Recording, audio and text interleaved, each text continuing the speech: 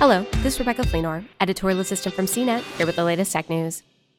Celebrities in space. Amazon founder Jeff Bezos took a ride on his own Blue Origin rocket in July, kicking off a series of high-profile missions. Following Star Trek's William Shatner in October, the next big name to head to the edge of space will be Good Morning America co-anchor and former NFL player Michael Strahan. He'll have plenty of company along for the ride. On Tuesday, Blue Origin announced the crew list for the NS-19 mission with the new Shepard rocket and crew capsule.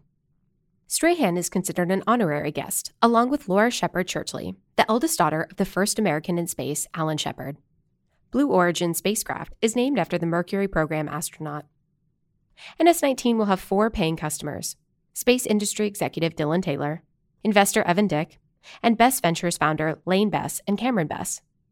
Lane and Cameron Bess will become the first parent-child pair to fly in space, Blue Origin said. Taylor, a longtime Star Trek fan, expressed his anticipation in a blog post, saying, "When I was a young boy growing up in rural northern Idaho, I thought spaceflight was a possibility that only a handful of astronauts could achieve, and I could have never imagined that would someday include me." Taylor called for other commercial astronauts to donate the equivalent of the spaceflight ticket price to worthy causes on Earth. This will be the first New Shepard flight with a full manifest of 6 commercial astronauts.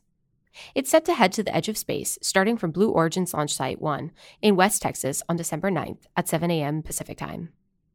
The company will provide a live stream that kicks off 90 minutes before the launch. For more of the latest tech news, visit cnet.com.